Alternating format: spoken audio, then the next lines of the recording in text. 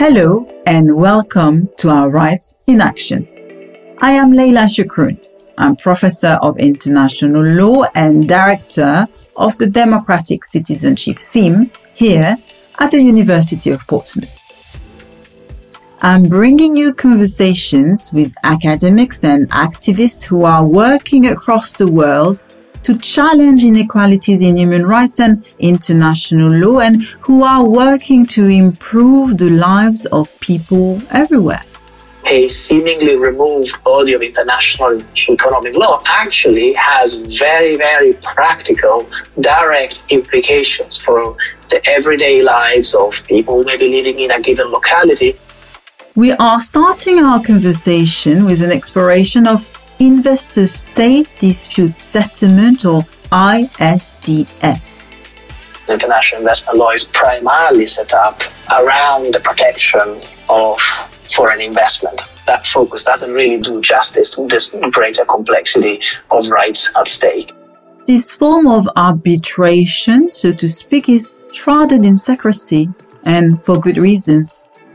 Its lack of complexity is often selling short the rights of citizens, costing us billions and exploiting our resources for the benefit of foreign investors. Or at least this is the perception the public often has about ISDS.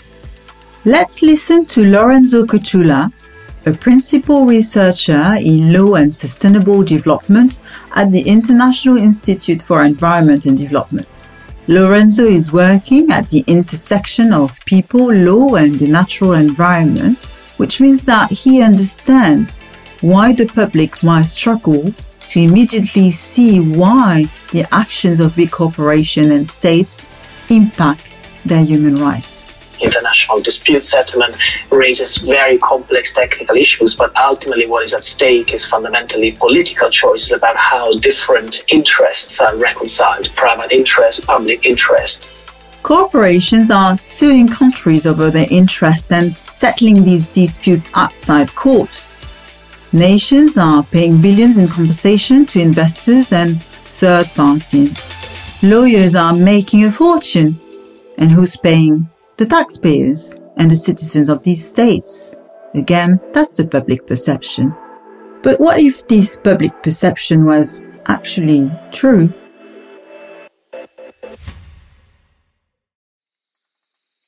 Between 1972 and 1993, an environmental disaster was quietly taking place in the northeast corner of the Amazon rainforest. 30 billion gallons of toxic waste and crude oil were being dumped as waste from an extraction program. Rivers were turned black, cancer and birth defects surged amongst adjacent communities. Livelihoods were destroyed. The Chevron Texaco case, also known as the Amazon Chernobyl, has been named as the environmental trial of the century, with multiple stakeholders involved. In 1993, 30,000 Amazon inhabitants and small-scale farmers took Texaco to court, and when Chevron purchased Texaco, they also bought this responsibility. In 2011, the Ecuadorian government then found Chevron guilty for this extensive polluting in an 18-year legal battle. We have here a democratically sound national court judgment. But that wasn't the end of it. Today, no compensation has been paid to those who continue to be impacted by toxic pollution in the environment, because Chevron sued the state right back and in multiple fora. This case abolished the strong assumptions about the supposed depoliticization of the system and the manipulation of all kinds of rules and tools to achieve impunity and unlimited investors' protection. After almost 40 years of complex litigation, starting on 1993 in New York, and being the domestic judgment against Chevron still not in force, the victims for environmental damage, almost 30,000 indigenous people, have not got any kind of compensation, and they are at risk to be ordered to pay litigation and legal costs in favor of Chevron. Amazingly, the Ecuadorian government was landed with a bill for an yet undisclosed amount to pay off the firm, all because of the use of public instrument in international law, which allows an investor to sue a country. And as you understood, it's called ISDS, or Investor State Dispute Settlement. Chevron Texaco won their award, and by proposing that evidence delivered by the Ecuadorian state was flawed and corrupted. And across the 18-year legal battle, witnesses' memories and the truth has faded. Dr. Sebastián Espinosa is a specialist in regulatory affairs and investment law based in Ecuador. Sebastián has worked extensively on international investment law and indeed ISDS. In countries with weak governance like Ecuador, where the relationship between international and domestic law is still unsettled, it is not strange that foreign policy and domestic policy are divorced. Therefore, in the period of almost 40 years, starting in 1965, with the first BIT signed between Ecuador and Germany, Ecuador underwent crucial transformations.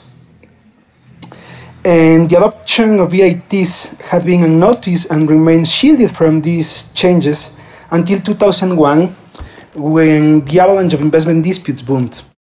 As a research-rich developing country, Ecuador has experienced a great deal of foreign investment and exploitation since 1965 in particular.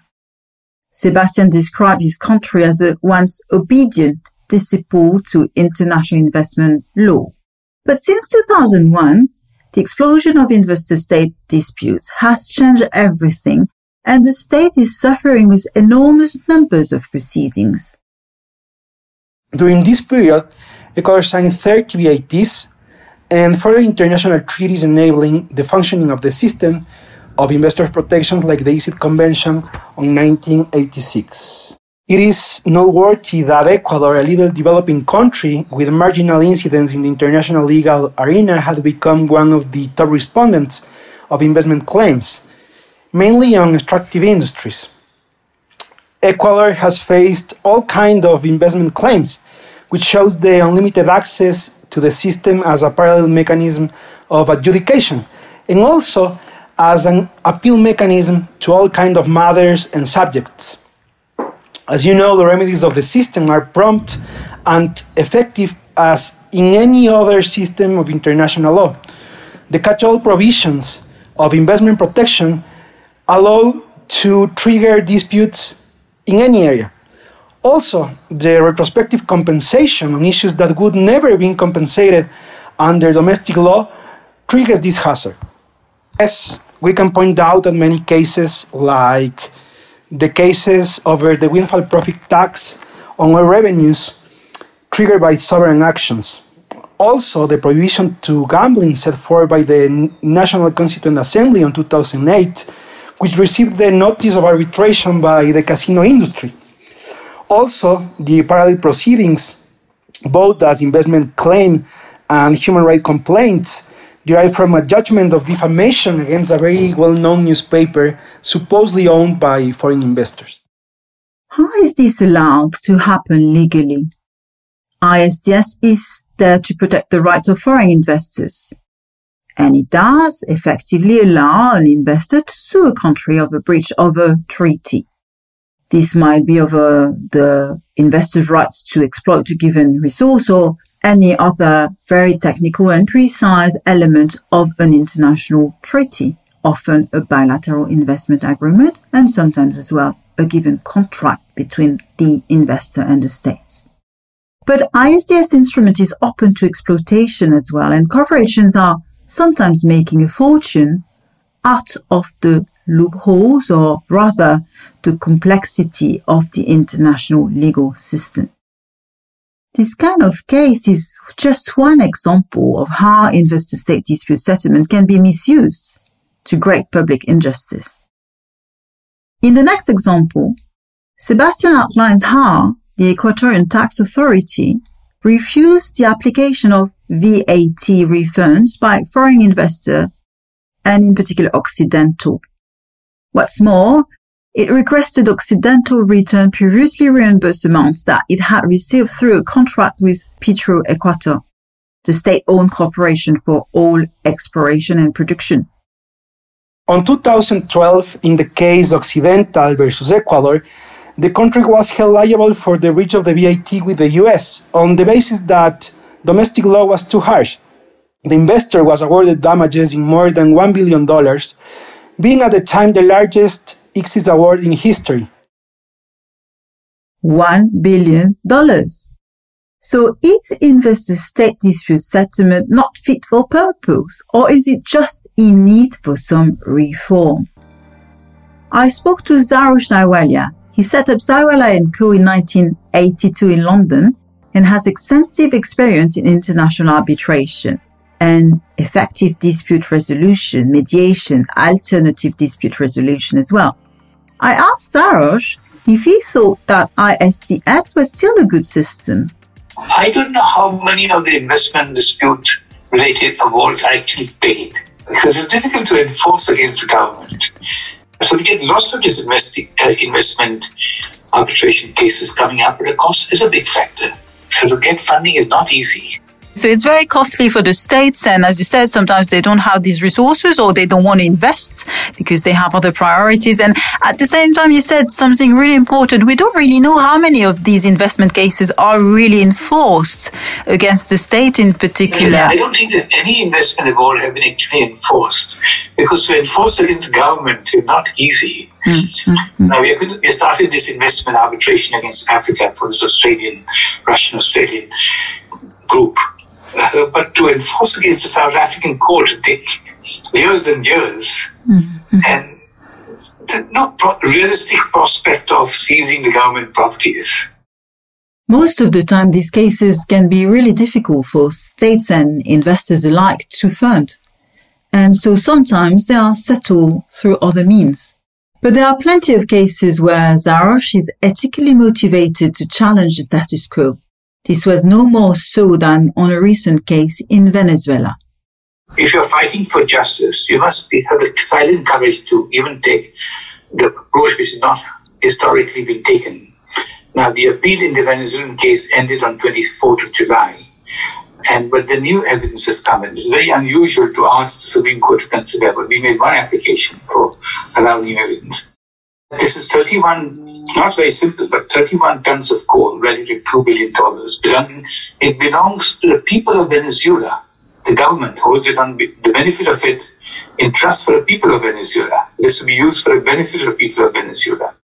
Maduro was elected as president. The local court, Supreme Court, confirmed his election. The President Trump said, no, the election was rigged. But that is a breach of the United Nations Charter. It expressly provides that one country cannot interfere in the internal affairs of a sovereign state. And here, what the Britain and America are doing are saying that, look, we don't like the fact that of Mr. President Maduro's election, and we think it was rigged, and therefore we don't recognize him, but we recognize somebody, a stranger, as the president of Venezuela. And the issue before the Supreme Court is, who is authorized on behalf of Venezuela to instruct Bank of England to ship the gold back to Venezuela? And the Bank of England governor is saying that my government does not recognize President Maduro, recognize President Guaido, but he has no office. So supposing him to succeed, what happens to the gold? It has to go into the Federal Reserve, not to the people of Venezuela. I always believe that law is for justice, and we must not hesitate to say that. As you understood, the ISDS claims can set off a chain of problems. Let's look now at an example or two from India.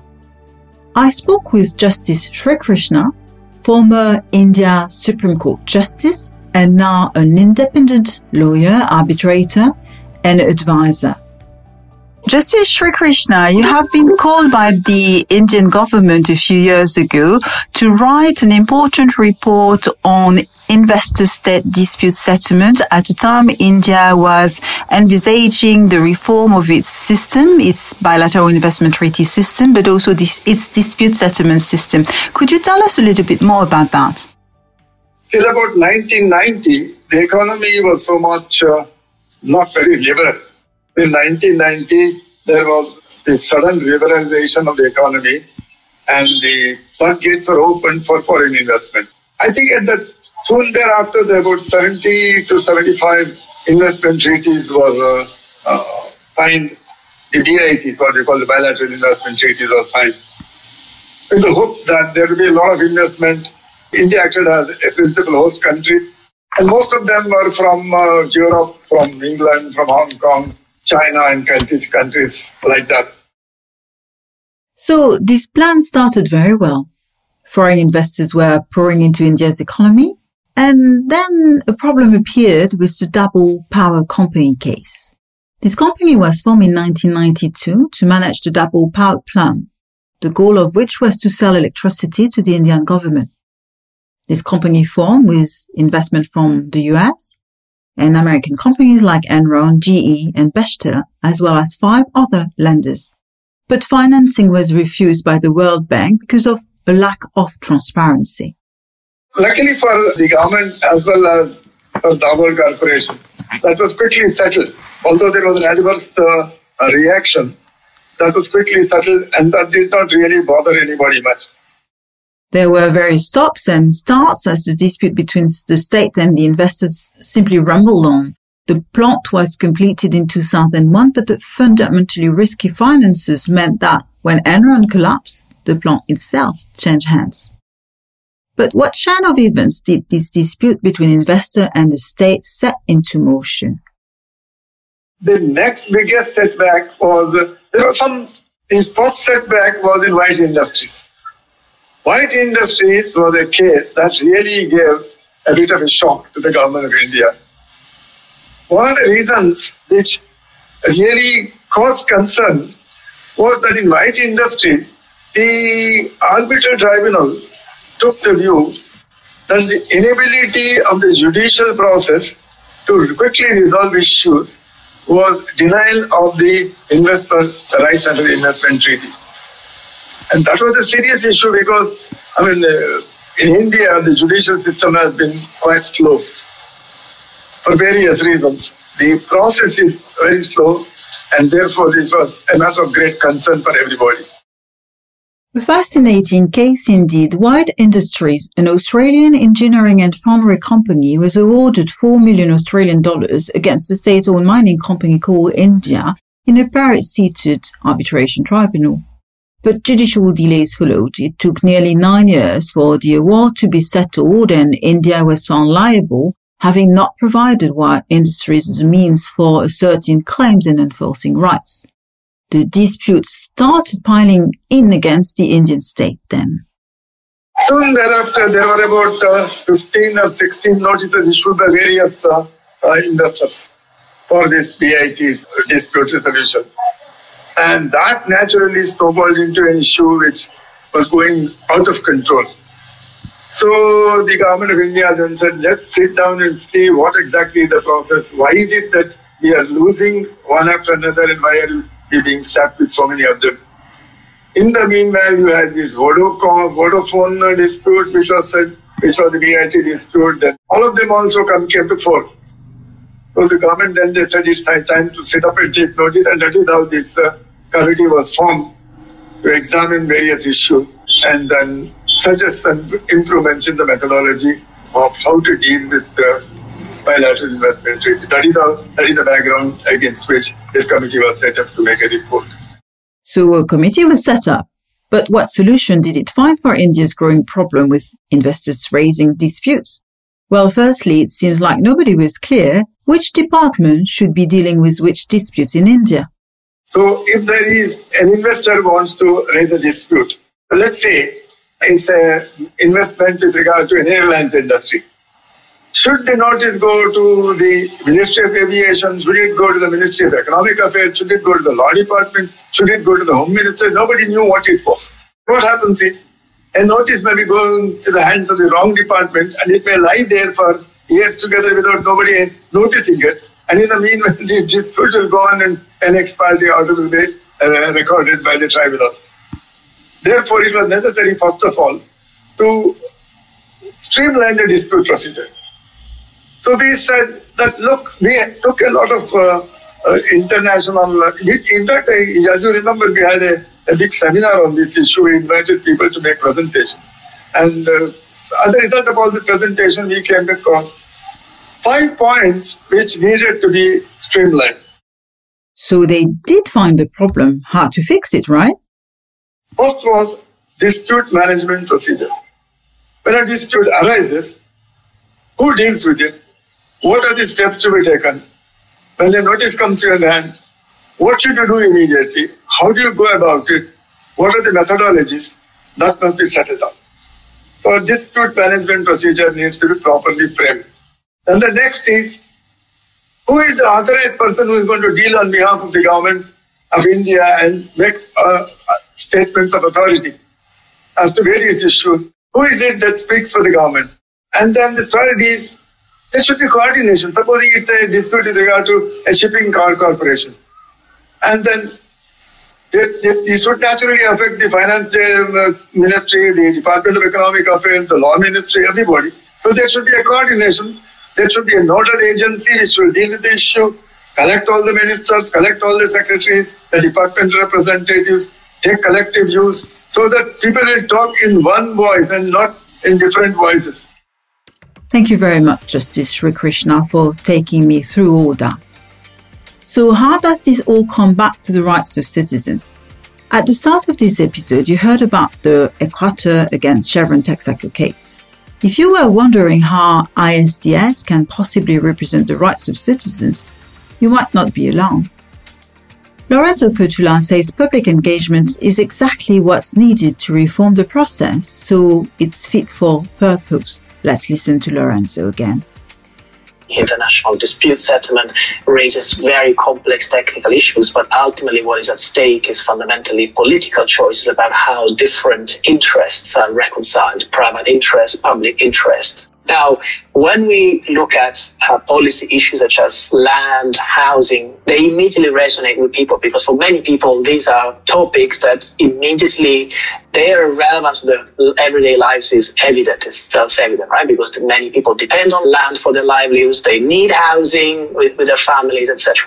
But if you start a conversation about international investment law, it becomes very abstract, right? It feels very, very removed. And what we've been trying to do is to illustrate how a seemingly removed body of international economic law actually has very, very practical, direct implications for the everyday lives of people who may be living in a given locality, not only in general terms, but also, again, from a more legal perspective, for the exercise of their rights. So, if it's also down to citizens to have a voice in international investment issues, how can this be encouraged? Democratizing decision-making on such technical issues also requires work to document the issues, to raise awareness, to build an evidence base that is solid so that there can be more informed public discussion about these issues. And we find that investments, particularly in certain sectors, such as mining, large-scale agriculture, large-scale petroleum, infrastructure, etc., that these sectors illustrate particularly powerfully how investment projects quite often impinge on the rights of people who are affected by the projects. So it can be an indigenous people, indigenous community, or it can be local residents in a locality or in a town. It can be small-scale farmers. It can be forest dwellers, pastoralists, artisanal miners in some cases, etc., etc.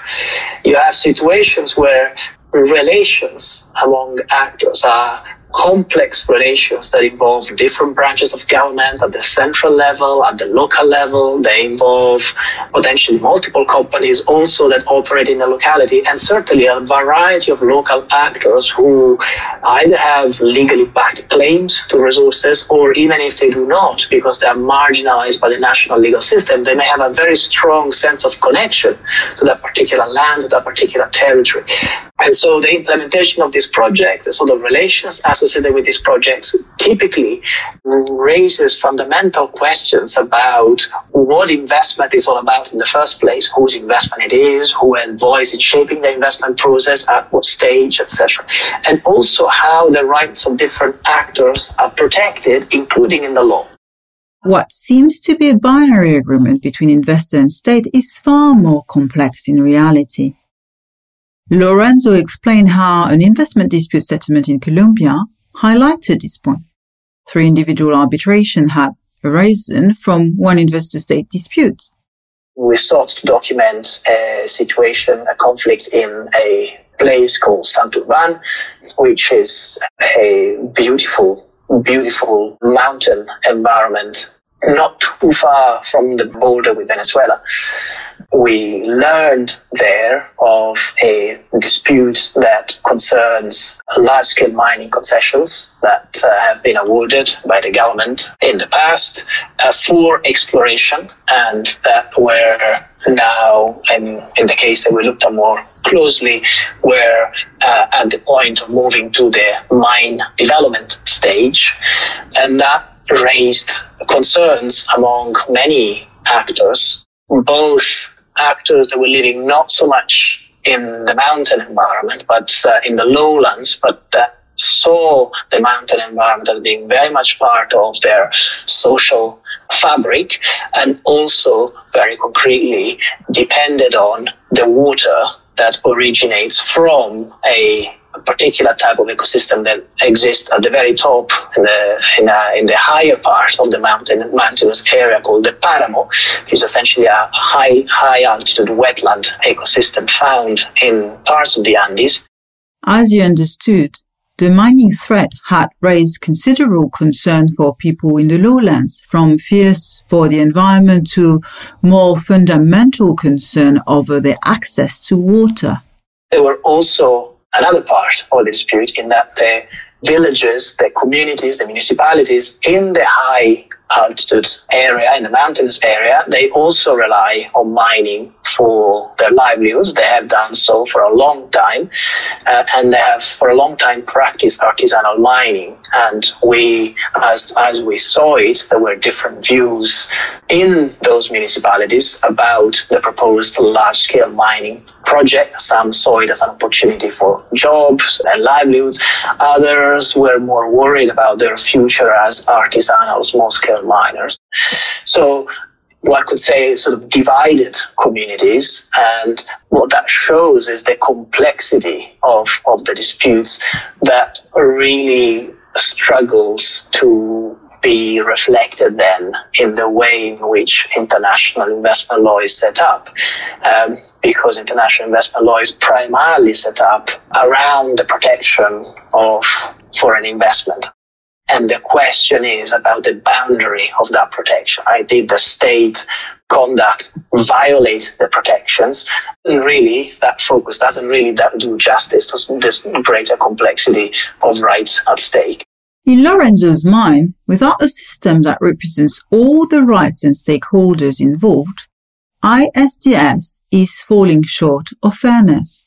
There are imbalances in rights, imbalances in remedies, which we think are highly problematic, and which I think also call for a more systemic approach to addressing investment issues that considers all the rights at stake, and that therefore explores the linkages and takes very seriously the linkages between international investment law, for example, and human rights law or environmental law. I asked Lorenzo why he thought Latin American countries such as Argentina, Peru, Ecuador and Colombia were so active for investor-state disputes that impact civil society.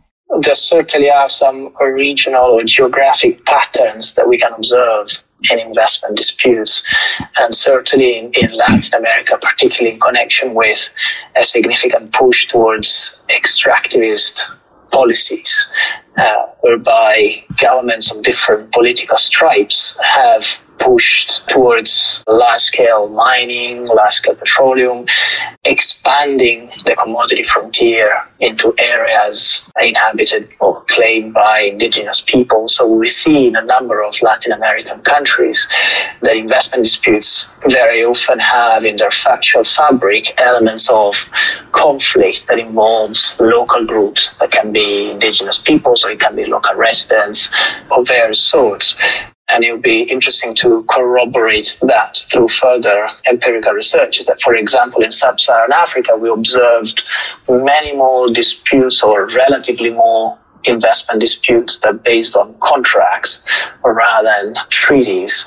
I can certainly think of a number of contractual disputes concerning countries in Africa, in the extractive industry sector in particular, which creates a somewhat different dynamic in terms of transparency, even sort of being aware of the disputes existing, and also opportunities then for third parties to at least seek to have their voice heard. Next, let's talk about what else needs work in the way these investor-state disputes are being carried out.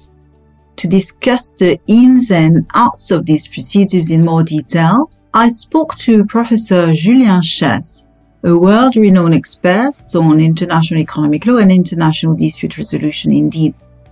Julien is currently at City University of Hong Kong School of Law. Julien, thanks for joining me. In investor-state disputes where an investor may sue a country, proceedings can drag on for a matter of years, can't they? The average length of an investment treaty dispute is 3 years and 7 months. But there are some other studies done by either academics or some other organizations that give some slightly different numbers. What's interesting is that it's sometimes difficult for them to draw a clear distinction between disputes which are settled, disputes which result in consent awards, disputes where proceedings are suspended, or even disputes which result in annulment proceedings, and there are more and more. So that's really interesting because in international law, 4 years is quite quick, actually. That's something people probably don't have in mind. But if you compare with the International Court of Justice, for example, or even the WTO, which is quite quick, 4 years is pretty quick. But you've worked recently on the new question of delay in these proceedings. Why is that? And why do we use the term of excessive delay? Is there a strategy behind that? So that's a good question. And that's the big question. There was always this belief that arbitration should be faster than other means of adjudications, right? And so there's been a debate as for what should be the ideal duration of investments and or commercial arbitration proceedings. And I'm not sure there is a definitive answer. But reflecting on the duration of the proceedings is also interesting because it leads to explore and try to measure the use of a number of applications, of procedural applications in the course of the arbitration that have the immediate effect to delay proceedings. And what I could find out in my research in a nutshell is that we observe an increasing number of procedural applications in the context of investment arbitration, some which can be very legitimate, some others that may be more tactical tools precisely to delay proceedings. So the timeline is a really crucial question in proceedings between a state and an investor, right? But what kind of impact does a delay have on everyone involved? Excessive delay is going to be a problem for all of these stakeholders. The states, whether or not they prevail at the end, will have to incur a greater cost in terms of legal defense when they get involved in these cases. The same is true for investors. They can be trapped in very long proceedings, and to some extent, it can become a problem for the arbitrators themselves, who may be seen as not able to deliver what is generally accepted from arbitration, which is a quick and relatively inexpensive outcome. But I want to add something. So when we take the broader view or the systemic view, I think the duration of the proceedings can also become a practical problem when you look at witnesses. The fact that witnesses may no longer be available.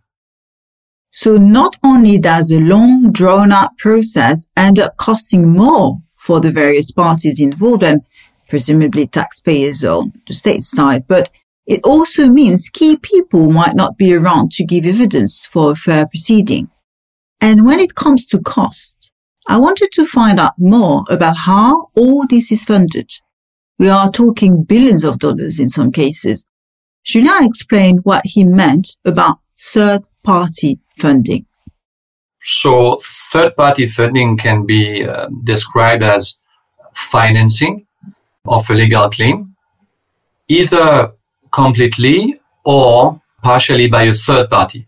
And so, in effect, a third party is someone who is not involved in the disputes and is, however, entitled to a share of the award if it's favorable to it, to the claimants, or, of course, nothing if it's unfavorable. And what's interesting here is that we observe in practice a quite significant rise in funding activity, in third-party funding activity. That's a phenomenon which is a bit difficult to date, but it's not very old. It's not more than 10 years that we can observe a rise. It was initially concentrated in commercial arbitration, but it has now expanded to investment arbitration. So it's really a new and quite significant change in the way claims are being engineered and financed by these actors. Well, Julien, it's not something very well known by the public, but it sounds to me like an actual business model, doesn't it? Sounds more a business model than a legal proceeding. So people are funding an arbitration in the hope of making a profit if the side they're backing wins. Is that right? Who are these people? We don't know a lot, and for sure we don't know everything. There is a certain degree of confidentiality in arbitration, and so it's sometimes difficult to get the full picture, as you may understand. The key issue here is for tribunals and for responding parties, so the states in that case, to ensure that the claims are legitimate and that there is no abuse of rights or legal proceedings by these new actors.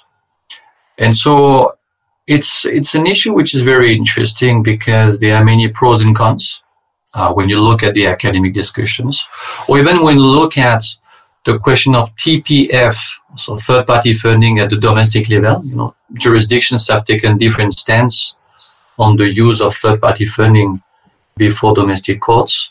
But when it comes to the narrow area of investment arbitration, it's interesting to see that tribunals appear to be more willing to grant disclosures after hearings as compared to some other type of applications.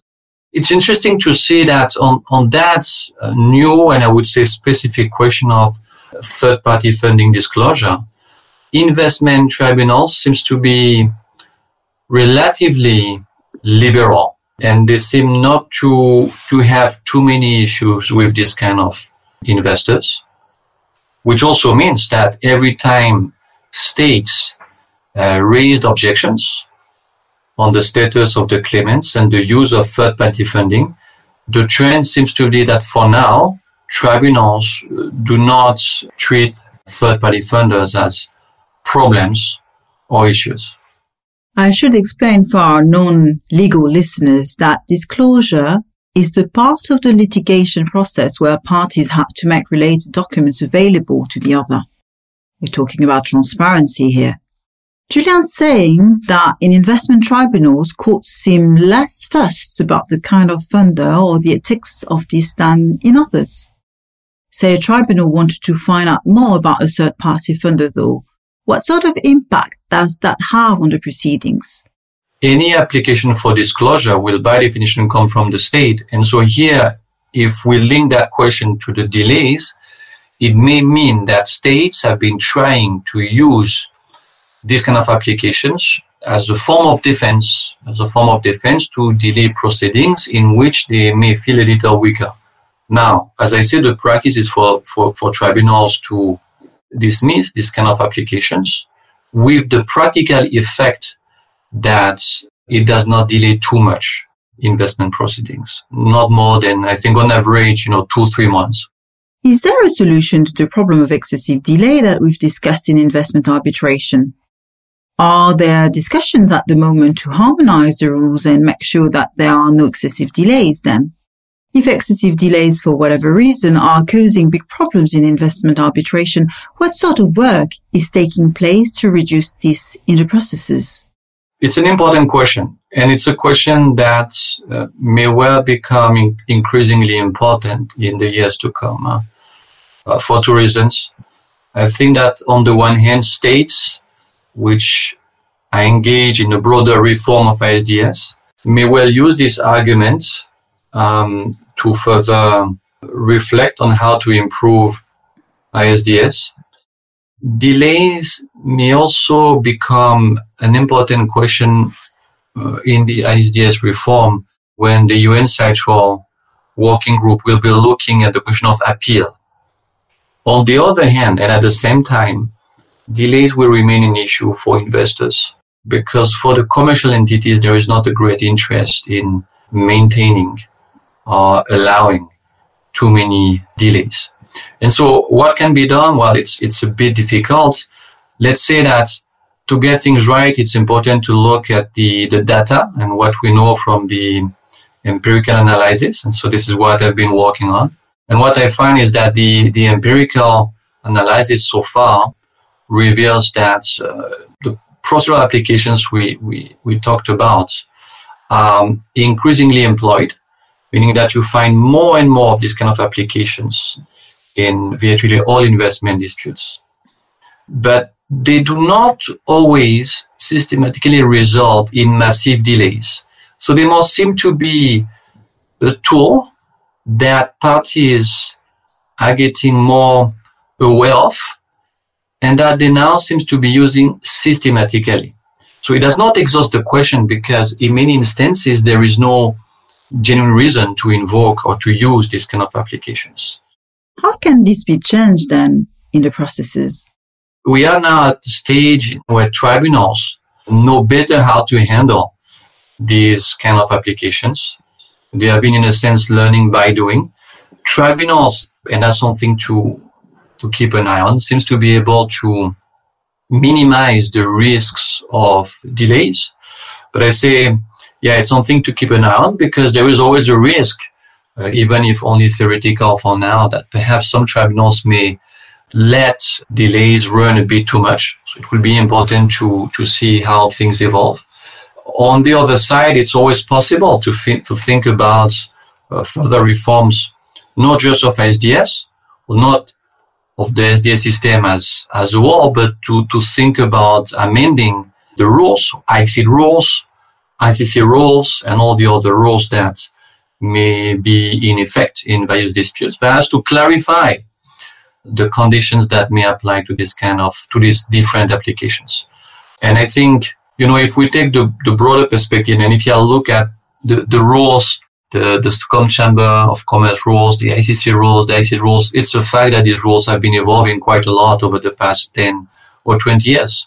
And so quite naturally, any new developments in practice is also very likely to feed the further revisions of these rules in a given direction, and very likely to better control the use of procedural applications in ISDS.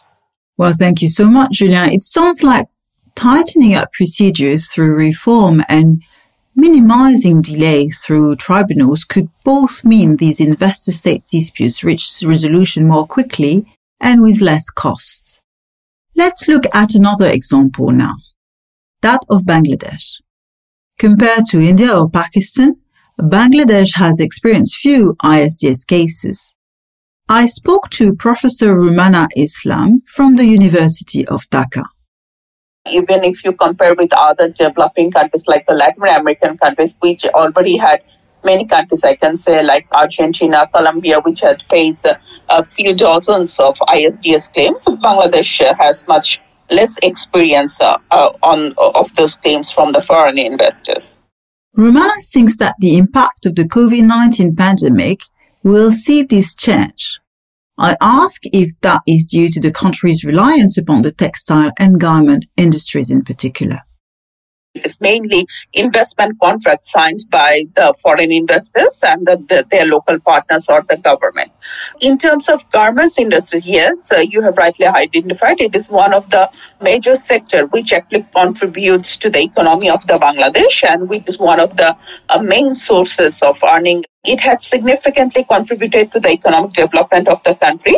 But one thing regarding the garments industry is that different industrial catastrophes that took place in 2011 and many incidents which actually raises severe concerns about human rights, labor rights, and the working conditions in those areas.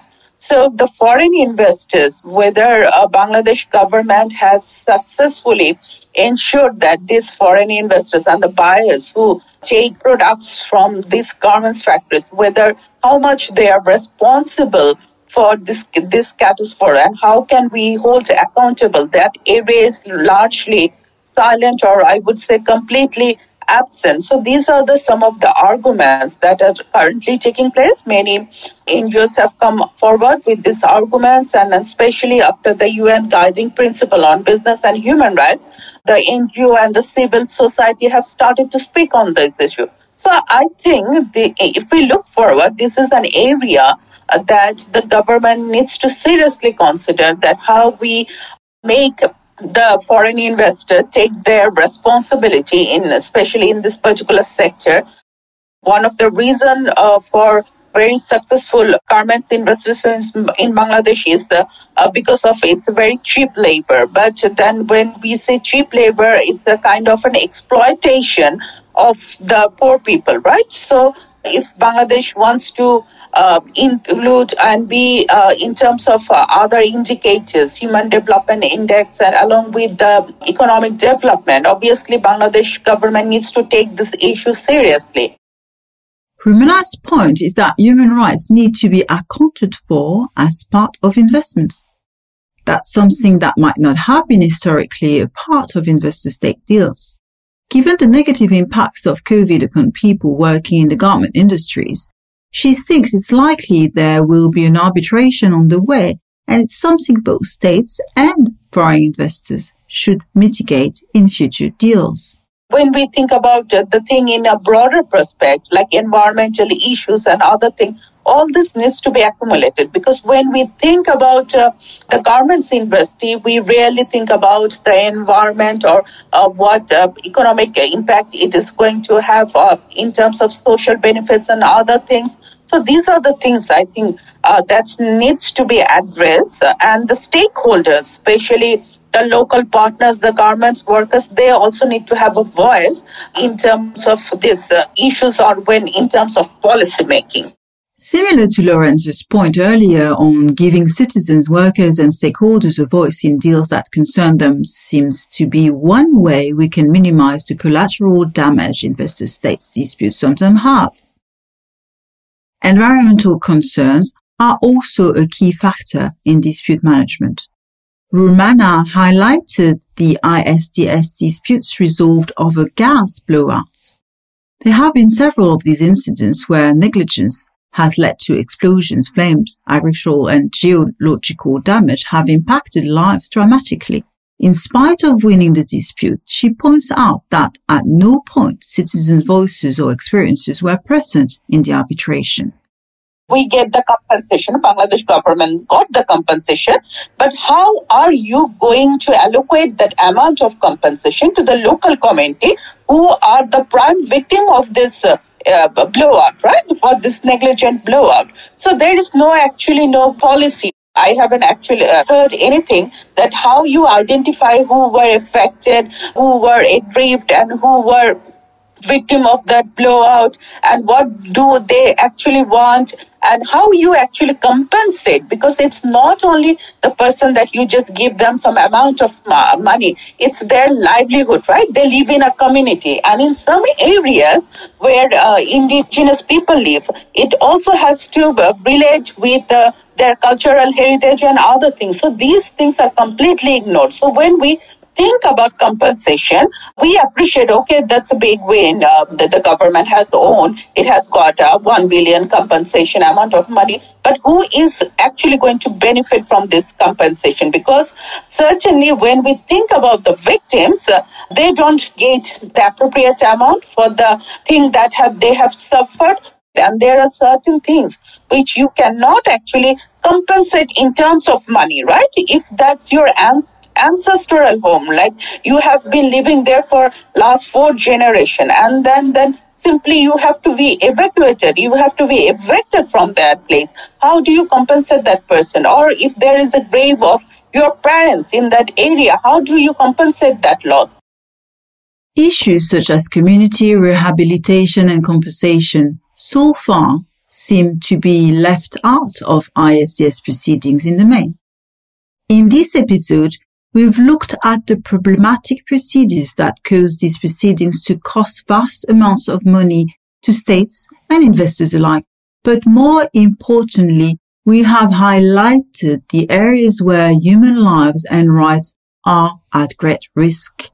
In any large-scale exploitation, there is a local-scale impact, and that's where we are seeing displacement of people from their lands and cultural heritage and communities damaged in terms of health, livelihoods, or security. We are seeing people deny their human rights and their voices sidelined, even if their nations are compensated as a whole. We are also seeing environments destroyed and our global challenges of biodiversity loss and climate damage exacerbated by an imbalance of protections towards foreign investors in the instruments. If I can take away some areas which are ripe for development in investor-state dispute settlement, it would firstly be to give a voice to the citizens and to engage them in the contracts, in the treaties that may define their lives and livelihoods. This is the role of our state, after all, to represent its people and environment first. We have heard how departmental and government structuring can lead to issues with delays and the need for accountability in processes. These are things that states can do to protect their citizens in future deals. As for the ongoing ISDS arbitration across the world, there are many still to be resolved before a just future can be designed for stakeholders. We have no time to lose now. In making ISDS a fairer instrument, it's down to governments, the legal profession, and citizens to play their part.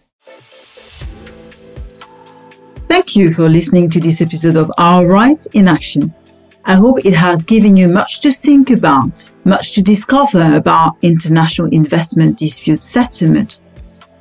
I am Professor Leila Shukroon, and you can follow me on Twitter at @LShukroon. I'd love to hear your thoughts and opinions on this episode. You can rate and leave a review to help more people find us and listen to more episodes of Our Rights in Action. Please share this episode with a friend and start a conversation today about investor-state dispute settlement and international investment. And follow this podcast on your app of choice to get our next episode automatically. I'll see you next time. Thank you very much again.